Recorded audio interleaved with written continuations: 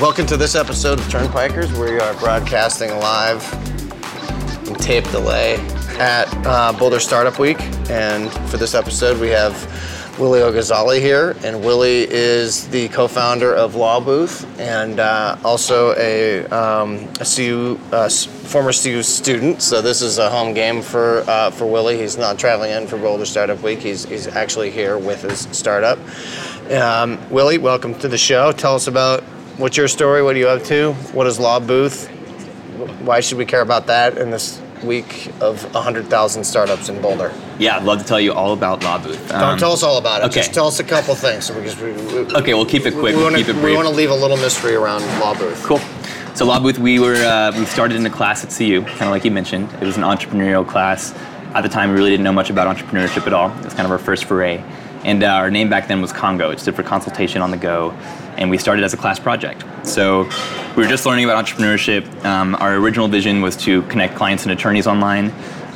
Pretty soon after that, I think a couple weeks later, our dreams got really big. And we said, okay, if we're going to fix the legal industry, if we're going to build a platform like this, why would we stop at law? There's a whole world of industries that could benefit from technology like this. So our dreams got really big. We went down that route for about half a year, and we heard from a lot of great mentors that it'd be really difficult to tackle multiple industries at once. So we were looking at connecting doctors, clients with attorneys, and eventually all professional experts. That was the name Consultation on the Go. So we, about 6 months to a year later, we decided finally to get focused on the legal industry. Hence the name Lawbooth and the rebranding. That was a great decision. Give us, what year was this? So this is 3 years ago. Okay. Back in 2013 is when we had the original idea. And again, we knew really very little about entrepreneurship, but we got very passionate about it. So at the end of the semester, my co-founder, Tyler Cox, and I decided to continue following our dreams and keep working on the business outside of class. So we kept working on it for the summer and the next semester. And at that point in time, things were looking up. We had learned a little bit more about what it meant to be an entrepreneur, what it meant to start a business. We applied to some competitions, and we were accepted to compete. And so we were getting very busy with the business and kind of losing a little bit of focus at school, becoming more passionate about the business. So at that point in time, we decided to follow our dreams, losing focus at school is a great way to explain it, and then also blaming it on the business you're starting is also a smart move, so that's good. Okay. It's celebrated in the entrepreneurial industry, and really, I say we were losing focus, but I would also say that those semesters were the most passionate we'd ever been about school, because now we actually had a reason to learn to pay attention in class. We had a real life project that we were working on and that we were super passionate about. So they were probably some of the most driven semesters that I had as a student, but we were balancing time between trying to set up meetings with investors and trying to build a business and having to study for midterms and write essays, and that just wasn't working out. So we realized we could either stay in school, work on the business part-time, potentially watch somebody else create our business and regret it for the rest of our life, or take a plunge, drop out, follow our dreams. If everything failed, we'd go back to school.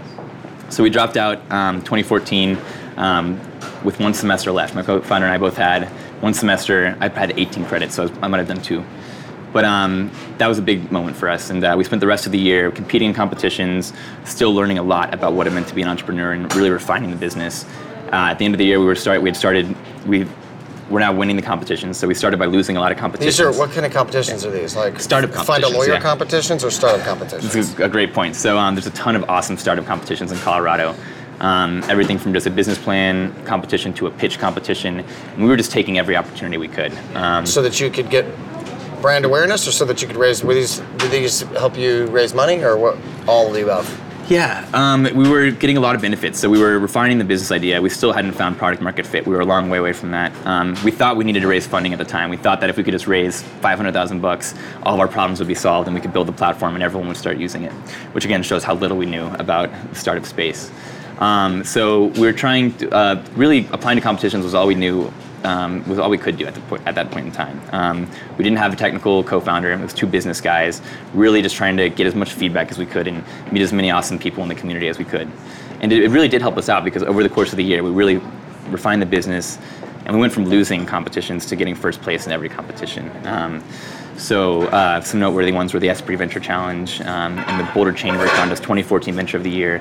And this was right after we had really chosen to hone in our focus on lawyers. And we got even hyper-focused and said we're going to focus on connecting college students with criminal defense attorneys because there's a big need for that at CU. And that's depressing. Yeah, the stats from a couple years ago said that CU was the #2 school in the world for on-campus drug and alcohol arrests. So I feel like the football team alone could really keep a couple of criminal attorneys extremely busy.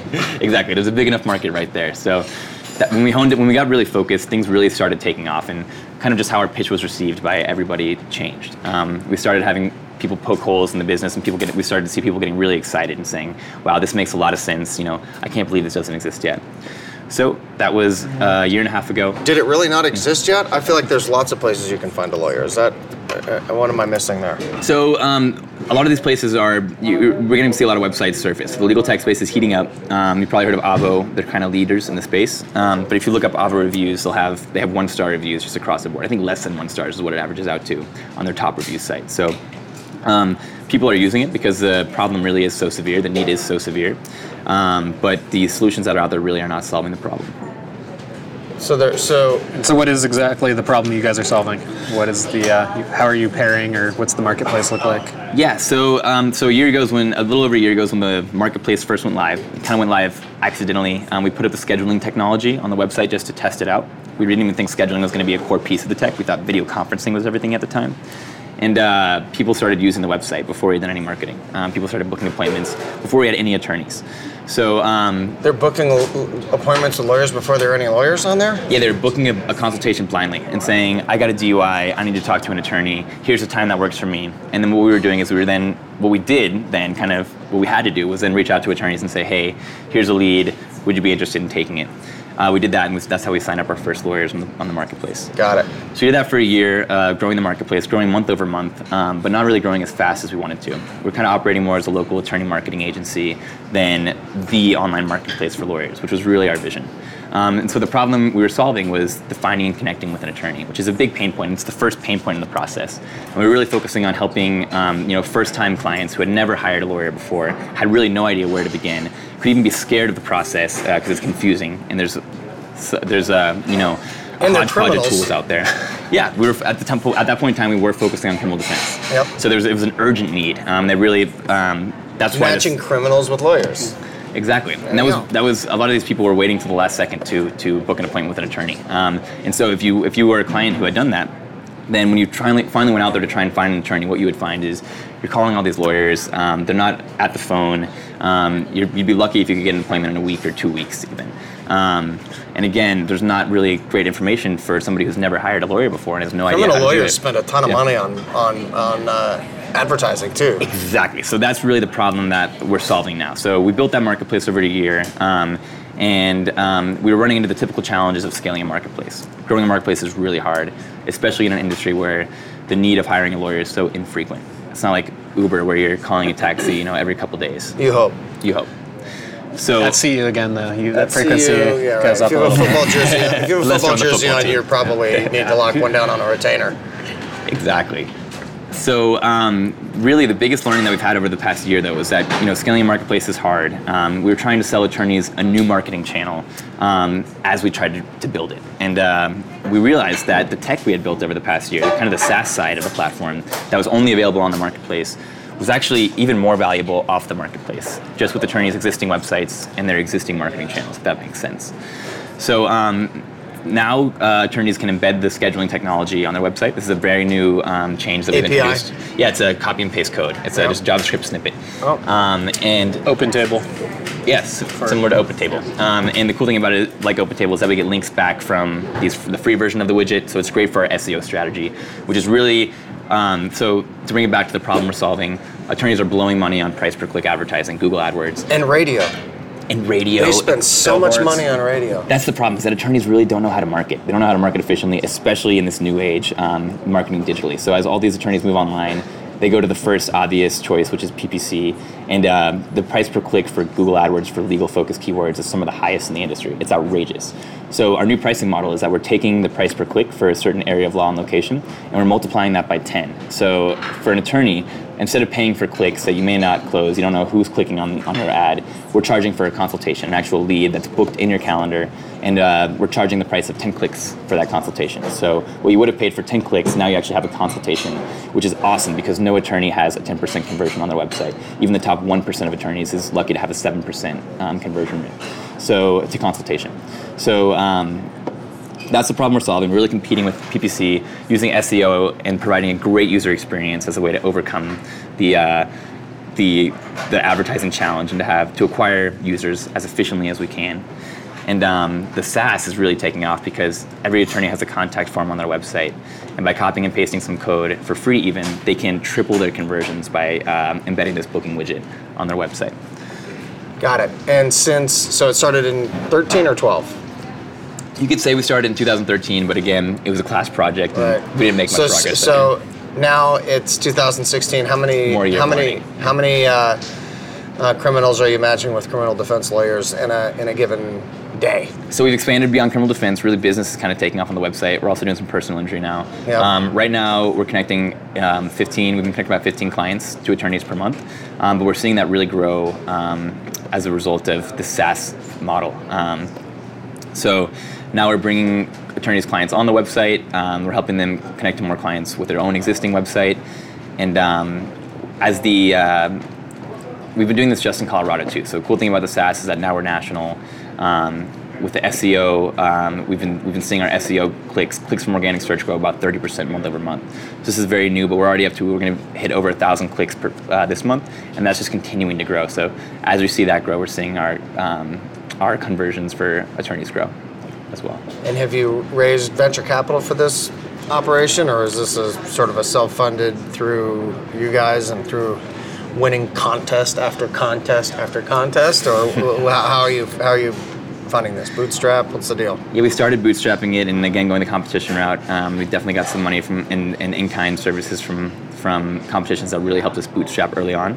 Then we were very fortunate to have some friends and family that really believed in the concept and really believed in us. Were willing to help us out. Didn't really have high expectations for a return, but were willing to give us about $100K in angel capital. And then a year and a half later, we raised $250K kind of pre-seed round. So now we're in the process of gearing up for our first venture capital raise. So this is a whole other new level, a new learning experience for us. But planning a trip out to California soon to go meet with some of these investors. Still deciding if it's going to be more of an angel round or more of a venture capital round or a mix. Yep. Got it. And are you participating in any of the 450,000 different accelerators that are out there? Are you using your experience at CU and? So yeah, CU, even though a lot of the team kind of took a break from school, CU was kind enough to invite us into their, or I should say accept us into their Catalyze CU accelerator. Cool. So we did that last summer. Really cool accelerator, particularly because it's funded by grant money, so it's equity free. Really nothing to lose. And that actually was how we met our angel investor. He saw us at demo day, connected us with us afterwards and made the investment. So it was hugely impactful, and I think Catalyze is just improving year over year. We were only the second cohort to go through it, so they're just about to start their third year, and they've got a really cool group of teams. Got it. We're still, right now we've really been focusing on raising a round. We think we're in a great position. We've got a great product, great team, some really exciting growing traction that we think will be good enough for us to raise a seed round. But if that doesn't work, then we would definitely consider going to an accelerator, extending the runway a bit, and then revisiting the fundraise after the accelerator. That's awesome. What kind of this seems like something that there'd be just a ton of competition around. Are you guys kind of leading the space? Are there a bunch of other folks, bigger players? Who are you guys up against here? Yeah, so it's a really exciting space. Avo is definitely the leader, but again, they're kind of more of a legal tech 1.0. Lots of room for improvement. And we like to joke that there's a big enough market just off the attorneys that hate Avo and that Avo is pissed off. There's a big enough market out there. One of the newer players is Up Counsel. It's probably getting a lot of press. Say that again. Up Counsel. Up Counsel. They raised $10 million last year. So they're validating that there's a lot of interest in the space. They're growing pretty quickly. I think their business model is really fundamentally flawed, and it's something that we've talked to some of their former employees, that their former executives that are considering coming on board to join our team following this next raise, that agree that their model is really causing a lot of problems. I don't want to go too deep into it and talk too much trash about the competition, but really our model, our business model, our core business model is very differentiated from them, and I think overcomes a lot of the challenges that they're running into. Got it. Talk to us about what Boulder Startup Week means to you. Oh man, so Boulder Startup Week, I really view it as kind of a milestone for us, because this is our third year now that we've come to it. Again, when we went our first year, we knew nothing about what it meant to start a company. We were just so passionate about the space, so interested, and Boulder Startup Week really blew our minds. We learned so much. I remember learning about content marketing for the first time. I never heard about what content marketing was, and I was like, oh my gosh, this makes so much sense. So that was kind of our first year at Boulder Startup Week. Year two, we organized our own event. There was a record day for bookings. We had 11 clients book an appointment with startup attorneys that day. It was a really exciting day. And what we noticed is that we were going to a lot of these events and we were still learning a ton, but it wasn't quite as mind-blowing, which really let us know. It really showed us, wow, we've come a long way in the past year. And now year three, we were very involved in helping organize, especially the legal track. We're involved in multiple panels, kind of in several different tracks. And I'm not expecting to really have my mind blown at all this year. You know everything now. Yeah, it's not like we know everything, but it's like, again, we could be one of the people on the panels that would at least be able to provide some useful that's great. That's great. It's a really cool milestone. If I can give any advice to entrepreneurs listening at home, it would be really to just take every opportunity that you see out there. I looked at the Turnpikers lineup, some of the other people you've interviewed so far, and I mean, these are rock stars. These are like some of the best, most successful people in the community. So I'm probably the least qualified person to be here right now. But the opportunity fell into my lap, and we took it. We just said, even if I'm the least qualified person, we're going to give it our best. And that was the same idea with these competitions, with all these Startup Week events. I'm giving a talk on the future of law to a ton of attorneys at a legal tech conference tomorrow night. And this is something that I was so unprepared to do. But we took the opportunity and did the research, and hopefully it goes well. But the worst case scenario, we'll learn a ton and be stronger because of it. So that's probably the biggest lesson we've learned over the past 3 years. That's great.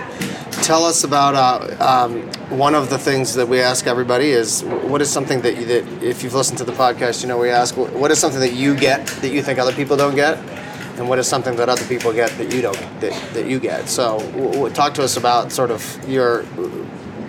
Could be tech, could be personal interactions, could be specific to your little world of lawyer criminal matching or lawyer client matching. But what's something that you feel like you have a special insight into that you could share with people who listen to this show? Cool. Well, one thing is, it's a really good question. I'd like to think I know some stuff, so we'll see. Something that I'm really passionate about, and I think I have a unique understanding of, is really free markets and the power of free markets and the power of the crowd. And that's really what we're trying to do with the legal industry, is create the first free market for lawyer services. A lot of the other legal tech platforms are focusing on kind of symptoms of the problem: price, efficiency, the confusing process for clients. And these are all really symptoms of what we think is the core problem, which is the lack of a true free market for legal services. So free markets, I like to say there's 3 ingredients that a free market needs to be free. A market needs to be free: information, competition, transparency. And if you look in the legal industry, there's a tremendous lack of these 3 ingredients across the board, both in the traditional setting and online. And so we really focus, every decision we make at Lawbooth is a free market decision. It's, what would the free market do? Rather than practicing price regulation and stuff, we don't practice it. So when we have that value to fall back on, it really makes some of these tough high-level decisions much more clear about which route we should take. And it's really differentiating us from everything that's out there. So I like to think that we have a unique understanding of kind of the free market and the power of the crowd, as well as kind of just what's happening in the legal tech space, the disruption that's upon us right now. I've learned a lot more about that after doing the research for the Future of Law talk. But there really is a huge transformation that's about to occur in the legal industry. And I believe that this is going to create lots of opportunity for the attorneys and the startups who are willing to kind of embrace this change and place a bet on the future. And there's also going to be a lot of displacement for the incumbents who resist the change. So I think that's one thing that it really blows my mind, how some attorneys don't get that. And there's a surprising number of attorneys that think that the industry is going to stay the way it is forever, and that the pace of change is slowing down. All the big changes happened in the past 5-10 years, and these are the lawyers that are going to get displaced. So it really blows my mind that there's some people who still think that when we keep seeing disruption after disruption in all these industries, and it's really no question that technology is the future, and these industries are moving online. Yeah, that's neat. What is the sort of lead gen number that lawyers work with as far as what they generally would pay for a lead? Is that like a known, like in most businesses we sort of operate on, cost for acquisition of a customer or a client or a e-commerce user or whatever it would be. What is the number in your world that you try to? I would say attorneys have they don't really know what the number is necessarily, because they're not expert marketers, and they don't really know exactly what the lifetime value is and what their conversion rate is. So there's a lot of opportunity to provide them with that information. And really what we're basing it on is just the price per click, because that's kind of the best pool of data of all these attorneys bidding on these keywords. That gives us the best information, and then we're able to provide a better cost per conversion than those. So that's where we're starting. Just to clarify, your question was, what are they willing to pay? So, or just sort of, how do they pay? Yeah. We know they charge between $200 and $600 an hour, and so what are they willing to pay to acquire a client? Yeah, so to give you an idea, at the low end, we're looking at $50 just for a consultation. That's at the lowest end. At the high end, you're looking, and that's probably for things like traffic violations, really low value, one-off cases. But these attorneys need volume. They need to fill their empty hours, and they are willing to, as long as you can provide positive margins, they're willing to pay for these leads. So at the high end, you're seeing attorneys who are willing to spend $2,000 for a quality lead. If it's for personal injury, for example, when it's they really need to bring these leads in, and it's a high value customer. So what we're seeing though in other platforms is the way that they're charging is a flat rate per lead, which really doesn't make sense because every practice area is so unique. Mm-hmm. And what they'll do is they'll take a lead in, they'll embellish this lead. So one of our other team members worked at, I'm not going to say the company, but he was a former executive at another competitor, and this is what they were doing, is they were taking a lead in, they were putting words in the client's mouth, making it sound like a much better lead than it actually was, and they would sell this lead to 20 attorneys, whereas they said they were only selling it to 3. Huh. And Brilliant. It's brilliant. It must be nice though to be that lawyer and find out that you've really been, Well, and that's what happened. The person has a lot of problems as opposed to just a couple problems. So our team member, he's the head of our business development. He is our attorney co-founder, and he was talking to one of their customers, an attorney who said, I talked to this client and found out he had talked to 5 other attorneys in the same day. You guys told me you were selling this lead to 3 people. And he had no idea that was going on. That was kind of a back office practice, and that really was one of the things one of the final straws for him. So that's what we're seeing in one space. UpCounsel's model is to let clients post jobs and let attorneys place bids on the job, and they're charging a transaction fee, which is actually something you're not supposed to do. It goes against the regulations, but there's a lot of platforms that are just ignoring the regulations and pushing against it. We're taking a much safer approach. I bet they know where to find a lawyer if they get in trouble. Exactly. Yeah, they can use Lawbooth. So that's one of the reasons we think UpCounsel's model is broken. Clients are posting these jobs, attorneys then have to go bid on it. What that does is it creates a race to the bottom where you have the hungriest attorneys who are really desperate for clients, bidding on every single job. The burden is now on the attorneys to waste time, spend time trying to find the clients. Well, then they have to they have to do their own vetting again, which is sort of back to square one. Exactly, yeah. And so that's not a sustainable... I should be working in this business. Exactly, yeah. You've got it. We're hiring. So that is that's an unsustainable model, and it might be working right now because the industry is so inefficient, but that's not disruptive. So as opposed on Lawbooth, the experience for a client, we provide information back to the free market. We're empowering with clients with the information they need to make an informed decision. Simple things like pricing, you can't find out in attorney's pricing until you have that consultation. That should be available early on. Providing them with the information and the tools to find the right attorney. And then on the attorney end, when a client selects you and books an appointment for you, there's no back and forth, there's no wasted time. This is a client who has chosen you. You don't need to place a bid that you may not get. And it's effortless. The consultation's in your calendar, you have the meeting notes. If you do need to reschedule or cancel, it's one click. And it's a much better experience on the attorney end than our competitors. So now that we've really hammered down this experience, we've seen great positive reactions on both sides, and we've really figured out this new model to sell it and really scale the platform. Really excited to go out there, raise some money, and put some money behind this. Awesome. It's great to meet you, Willy. Yeah, thank you very much. Thanks for coming by our little booth here, and we wish you the best of luck. If people want to check out Lawbooth, is it lawbooth.com? Lawbooth.com, yep. All right, and if people are interested in funding this operation, they can go to Crunchbase and, as usual, find all the information out. So. Oh yeah, we're on the Angel list. Yeah, check us out. All right. Yeah. Awesome to meet you. Great Thanks, to meet Willy. you guys too. I'm huge fans. Thank you so much for your time. You bet. Thanks for coming. Cheers. Again, live from Boulder Startup Week. We're hiding in the back of the Wild Standard restaurant, and right now we have Denise Franklin with us, who is she just tried to call herself a Boulder native. She's been here since 1998. I don't know in Boulder where they sort of hold the bar for that. In Denver, Danny and I wouldn't actually allow that, but I suppose here there's a lot more transplants, so 98 may get you into being able to call yourself good club. A native. And she's been in the Boulder and startup scene for a while, including a long stint as an early employee at SendGrid. So we thought it'd be fun to have her on, chat with us for a little bit about what's going on here. So tell us, give us all a little bit of a 101 on what you're up to and your history. Sure. I'll start with 1998. Okay. When I moved here. When you were born. In Boulder. Exactly, right. So I moved here as fast as I could after graduating from college.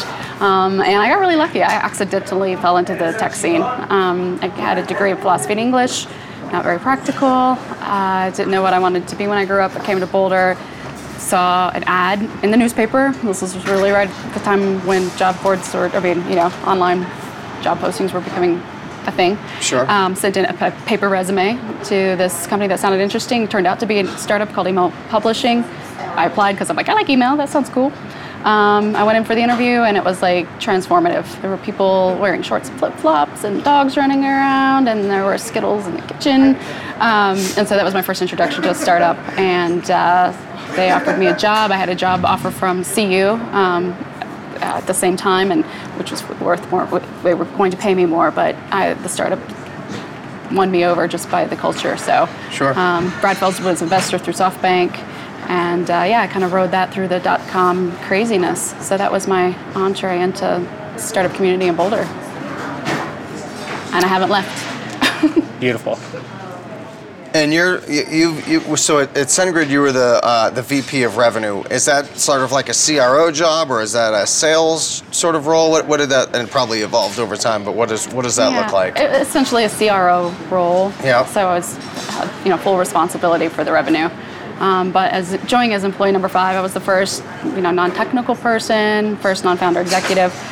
So the role was quite large in the beginning. So I had to do things like find office space and health benefits and just kind of get the infrastructure of a company underway. So grew it from, I was employee number 5, I was 250 when I left in November of 2014. Grew it from 0 revenue to 43 million when I left. So I had a team, by the time I left, my team specifically was 45 people. So it was kind of 4 different functional areas that rolled up under me that all contributed to revenue. That's awesome. Yeah, super fun. Have you seen so since '98 till now, had some big ups and downs, kind of in the startup space and in the tech scene? What are some of the big changes you've seen over the past kind of decade, or even over the past couple of years? Yeah, gosh. Well, going through the .com bust was growth and bust was pretty insane. As everyone who was around knows that. I would say, but the tech startup scene specifically in the last, probably decade, 7 years, something like that, Boulder really has seemed to taken off. No one really, I would say, outside of the startup scene knew what a startup was, but now everybody in Boulder kind of gets what it's about. Google has a big presence here. Actually acquired another startup that I was with, which is why they have an office here. And so I think just having big brand names like that in town has really elevated Boulder on the national scene, but also just locally. Like, people get startups now. Boulder Startup Week is a thing that non-startup people know about. So it's cool, and I love the intimate nature of the Boulder, Denver, both startup scenes. How would you characterize the role of startups in Boulder from a resident perspective? We obviously know a lot of other people's perception of Boulder as sort of a real sort of small haven for startups, and that it's got its own sort of ecosystem. But as far as somebody who, lives in it and sort of has been in it kind of since its inception, sort of how would you describe living in that? We grew up in the Denver sort of scene, and they're very similar in some ways, but they're also probably pretty different. So how would you sort of classify that community? Yeah, so it's not classify, but describe it. I really attribute the success of the Boulder ecosystem largely to Brad. I mean, he's written about this in his Boulder thesis book, Startup Communities. And so, that's what's great. It's inclusive. And I'm kind of thinking in my head comparing it to the Valley. Obviously, I've done a lot of work there being with startups. And it's, people just don't burn bridges here. It's just too small of a community. And it is extremely inclusive. Like, it's the whole give first. It's awesome. The frustrating thing about Boulder is that it's geographically small. It's a positive and a negative. Positive in that it makes the community tight and inclusive, but negative in the fact that, if you have a successful startup and it starts to scale, there's just a physical limitation to office space here. So I think that's part of what's driving the growth in Denver. And do you think that, as somebody who's contributed to that community, do you feel like it's produced? Obviously, we know about SendGrid and Logarithm and a couple other companies that have started here and grown and gotten to be big. Do you feel like it is delivered on its promise, or do you feel like it has actually just started a lot and there's really not that many successful companies out of it? What is the internal sort of barometer on the production of startups from Boulder people in Boulder? I think it has delivered on its promise. Yeah. If nothing else, our community attracts talent to the area. Google has found that Boulder, the location, is a really great place to get talent from other parts of the country, of people who aren't necessarily interested in living in the valley. It's one of the only places people will move to. Exactly. It's a carrot. It's like, hey, move here. Sure. And, it's like, and then that turns people out into the community to start other things. So it's like, even when a startup flounders or fails or has, whatever, it's just like those people kind of, you just see these communities of people that reunite, and it's like, oh, the band's back together over here and doing other cool stuff. So even though we don't, every company is not going to be a success, just the growth associated with that, professional development of all the people involved, I think really contributes back to the community. Tell us about your opinion of Boulder Startup Week and the impact it has on this town, and kind of where, it's got some, tentpole and anchor kind of events now with Techstars Demo Day and stuff like that. But other than those, ironically, this is the first time I've actually personally been involved with Boulder Startup Week. I've been involved with Denver Startup Week. SendGrid was a key sponsor the first year. Yep. And so I got rounded to that early on. But so this has been my first Boulder Startup Week I've been involved in. It's been really incredible. I was on a panel this morning of people who were looking, speaking to people who were looking to get into the startup community, and it was just like, well, you guys are in the right spot, right? This is the week to be here and mingling, meeting folks. So I don't know. I've loved everything I've participated in and seen so far this week. I do think it's kind of a pillar for the whole tech scene in Boulder. Oh, yeah. Are they still flying people in and doing that whole thing? Do you remember? Remember the first few years they were actually sponsoring? I haven't seen that. Yeah. They did that.